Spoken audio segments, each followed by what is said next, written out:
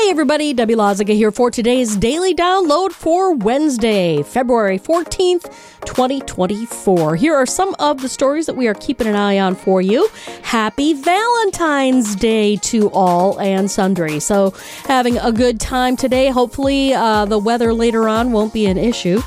We Energies is recommending no balloons for your Valentines, or if you do, that they're weighted or tied down, and definitely don't release them outside. They'll get all tied up in the power lines and cause big problems. And the Rosebud Theater officially reopens today. It's been closed throughout pretty much all of COVID. They are back and starting to show movies once again. Well, those are some of the stories we're looking at. Of course, you can get all your information on 620 WTMJ, WTMJ.com, our mobile app, our YouTube channel, and everywhere you get your podcasts.